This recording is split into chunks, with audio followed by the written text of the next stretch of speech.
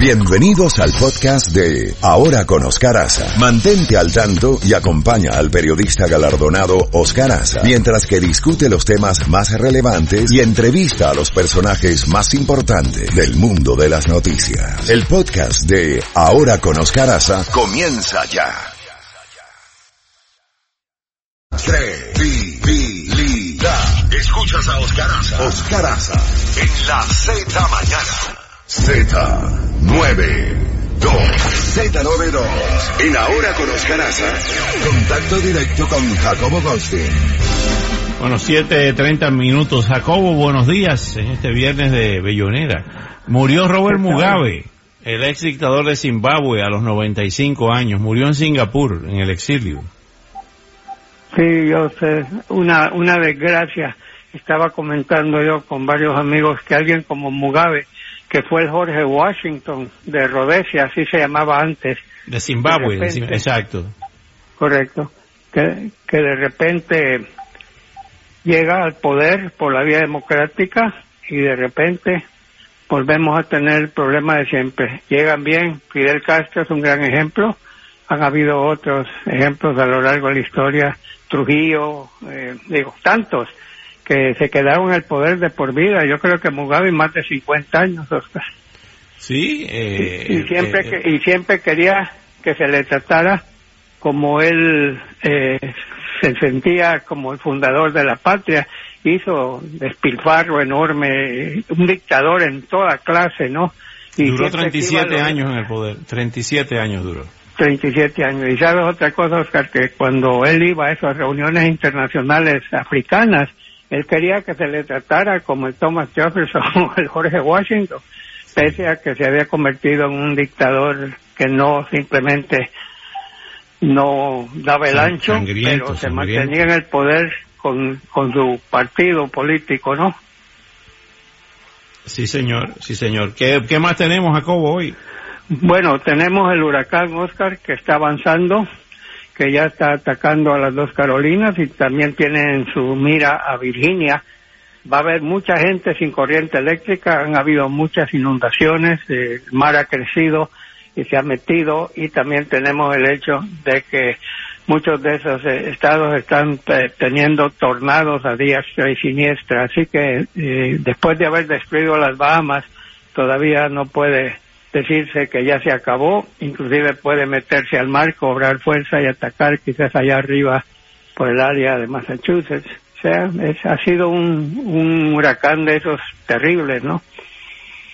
Jacobo, hay una nota que viene muy a la medida hoy viernes, y es un fallo, ya dimos la noticia hace un rato, saliéndonos un poco de las tensiones del huracán y de la política y eso. Un gallo ganó un juicio en Francia. ¿Y cuál fue el juicio de Maurice? Se llama el gallo. Que un grupo de vecinos, comenzando por un vecino, llevó a la justicia el caso, la justicia francesa, porque no dejaba dormir, lo despertaba muy temprano. El gallo era un gallo madrugador.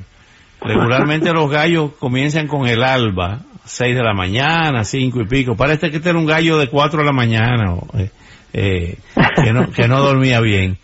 Pero lo interesante no es la parte chistosa, sino la parte jurídica, la parte legal. Qué interesante. Resulta que en las zonas rurales ese fallo va a servir, se espera la dueña del gallo, para otros ruidos, como por ejemplo las campanas de las iglesias, las ranas y otros animales que durante la noche pues suenan, producen ruidos. Y esto va a servir para que se respete la vida rural. ¿Qué te parece? Qué interesante fallo el de ese juez, ¿no? No. Estaba yo pensando, los perros, Oscar, perros. Que hay perros que ladran con cualquier cosa y en la noche se ponen a ladrar o algo. Sí, esto puede abrir todo un frente, ¿no? Le cuida a tus animales porque te pueden llevar a juicio debido a ellos, y desgraciadamente así es la cosa. Otra cosa, Oscar, que tenemos que tomar en cuenta, ya China y Estados Unidos anunciaron oficialmente que van a reunirse en octubre para seguir con el caso de los aranceles. Ojalá que se solucione. Este ha sido un golpe interno, los dos se han golpeado solos y el mundo se lo llevan en cuenta. Ya las bolsas de valores reaccionaron. Yo creo que las bolsas de valores han estado como ¿cómo se llama? La montaña rusa. Sí, sube, baja, sube, baja, rusa. sube, baja. Cada vez que dicen, se interrumpen las pláticas, pum, en picada. Apenas anuncian que van a hablar en octubre, vuelve a subir. Ayer creo que subió cerca de 400 puntos el índice Dow Jones.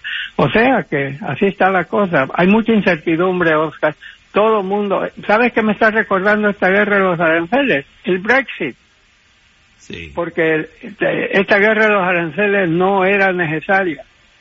Es cierto, Trump tiene razón en que China se ha estado aprovechando a Estados Unidos por muchísimo tiempo. Eso no se le puede quitar al presidente, pero el procedimiento, de la forma en que se ha llevado a cabo esto, no ha dado resultados. Y todos vamos a terminar pagando, todos, nosotros mismos, porque todos los productos chinos que lleguen a este país van a costar muchísimo más. Y estamos tan acostumbrados a que China hace casi todo, que vamos a sufrir un trancazo cuando vayamos de compras debido a toda esta situación. Se pudo haber arreglado en otra forma, pero así estamos. Ese es otro de los... Y Oscar, porque tengo que ir a arreglar mi coche. Tuve un problemita por ahí. Quiero solo recalcar algo muy importante. El domingo se hace historia. En primer lugar, ayer se cumplieron 100 años desde que la Liga Profesional de Fútbol Americano nació en 1919. 100 años. Ayer jugaron los Osos de Chicago Bears, contra los Green Bay Packers, los empacadores de Green Bay, Wisconsin. Ganó Green Bay 10-3. Este domingo, aquí, donde usted transmite y sale en la televisión continuamente, don Oscar Haza, en Miami, se va a jugar un partido entre los Delfines de Miami y los Ravens de Baltimore.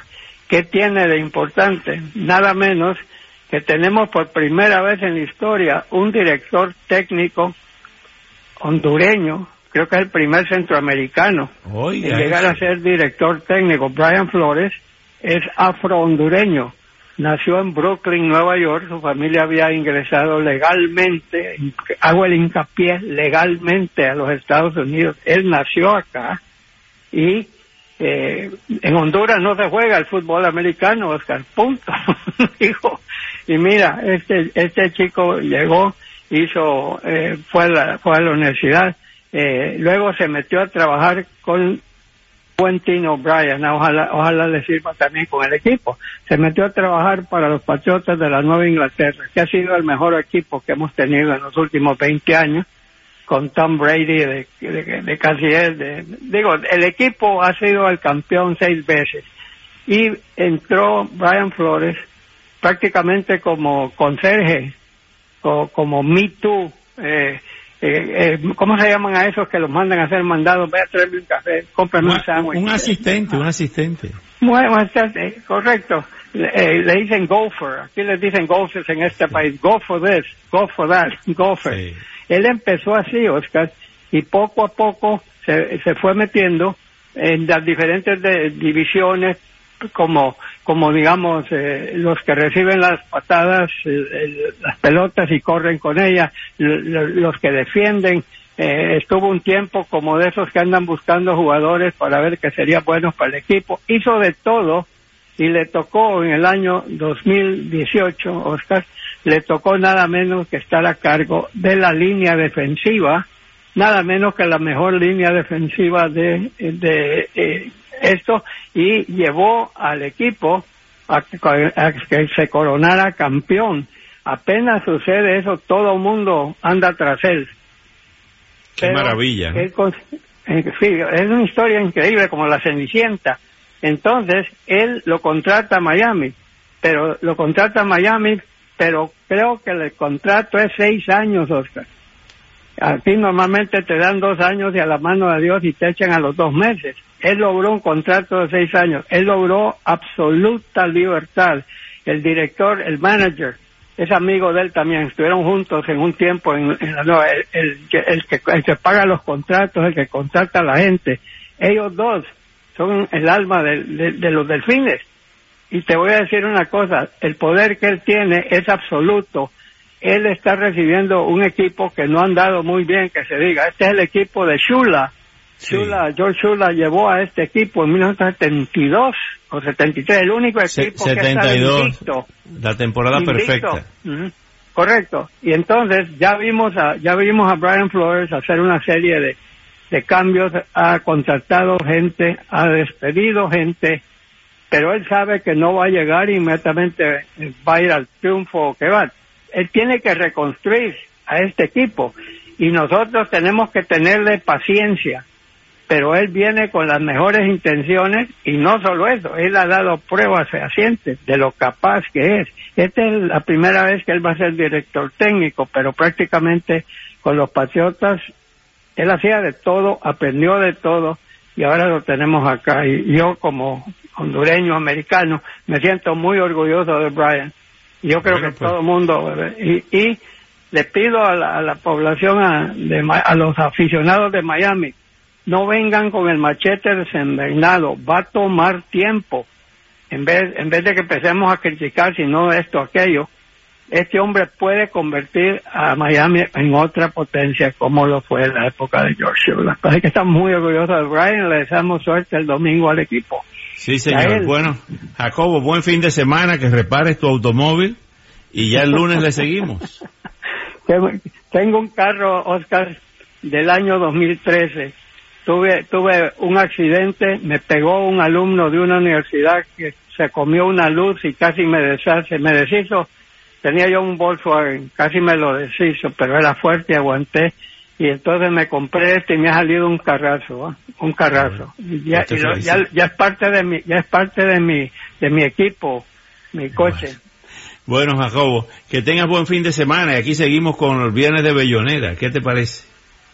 Me parece perfecto. Póngale algo que tenga que ver con fútbol o con los delfines, algo ahí encuentres. Ahí. Bueno,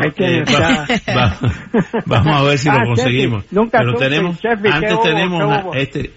antes tenemos este clásico de la Bellonera. Aquí está Tito Rodríguez. Ok, pero una pregunta.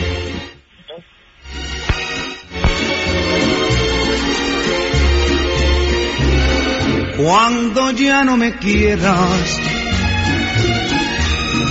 no me finjas cariño, no me tengas piedad, compasión ni temor. Si me diste tu olvido, no te culpo ni riño, ni te doy el disgusto de mirar a mi dolor. Partiré canturreando mi poema más triste, cantaré a todo el mundo lo que tú me quisiste. Y cuando nadie escuche mis canciones ya viejas, detendré mi camino en un pueblo lejano y allí moriré. Sé que ya no me quieres, me lo han dicho tus ojos. Partiré por las rutas que no tienen final. Vagaré siempre, siempre. Partiré sin enojo y mis labios sin besos cantarán un madrigal. Partiré canturreando mi poema más triste, cantaré a todo el mundo lo que tú me quisiste. Y cuando nadie escuche mis canciones ya viejas, detendré mi camino en un pueblo lejano y allí moriré